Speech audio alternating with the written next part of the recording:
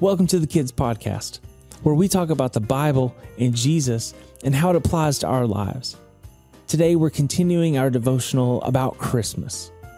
Christmas is celebrating Jesus, God's greatest gift. Our Bible verse for today is found in the book of John, chapter 3, verse 16, and it says, "For this is how God loved the world. He gave his one and only Son, so that everyone who believes in him will not perish, but have eternal life." Christmas is just around the corner. Maybe you have a tree up where you live or where you go to school.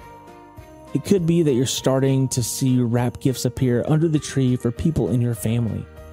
It's so fun to give gifts at Christmas time. We give gifts because God gave us the best gift ever.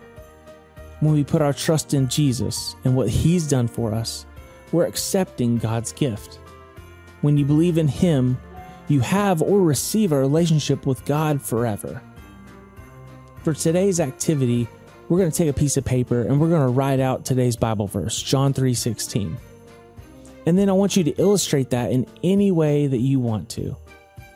Then wrap it up in a box and put a gift tag on it that says, "For everyone."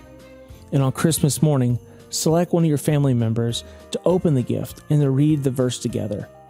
Talk about the real reason that you celebrate this very special day, because Jesus is the greatest gift.